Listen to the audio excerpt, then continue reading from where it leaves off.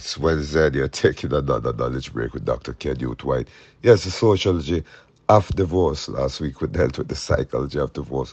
And we want to look at a number of theoretical views, theoretical perspective on divorce.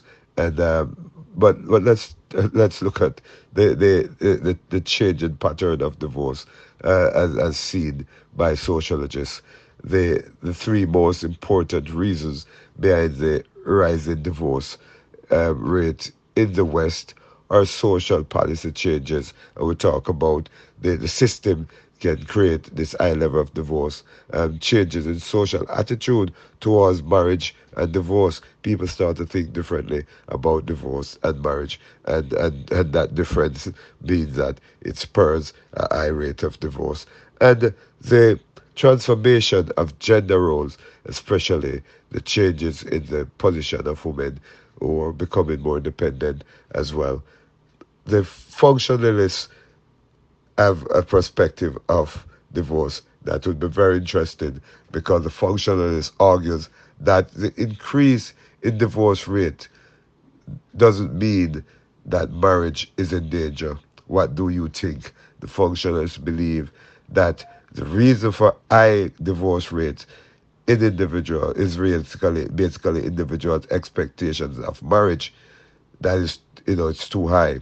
So the expectations that individuals have about marriage is too high, and it's basically create a tendency to for people to divorce.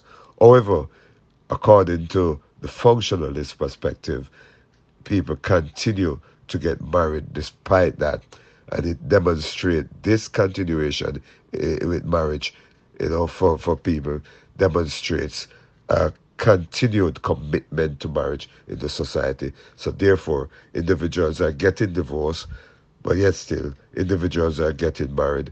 So divorce does not negate in any way um, the the continuation of marriage according to the functionalists.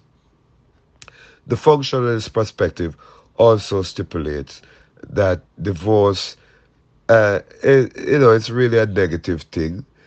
However, as the family is a key institution in society, divorce can be detrimental to society, as we have heard before. So the functionalists share that view. It is if it is threatened or unstable due to divorce, that's said, children will not receive adequate primary socialization. So the family is where children get primary socialization.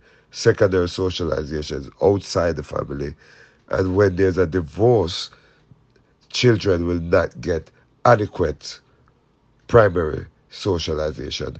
And this is the functionalist perspective basically speaks to what we had talked about before as it relates to how divorce can deteriorate the family and affect children as they try to grow healthy and happy. Incidentally, in most society, a marriage is considered a permanent social and legal contract and relationship between two individuals that is based on mutual rights and obligations among the spouses. A marriage is often based on romantic relationship, but scholars also believe that this is not always the case. Now, are you a functionalist when it comes to explaining the impact of divorce on marriages as an institution? Talk to me. Let's talk more tomorrow as you take another knowledge break with Dr. Kenny White. Goodbye.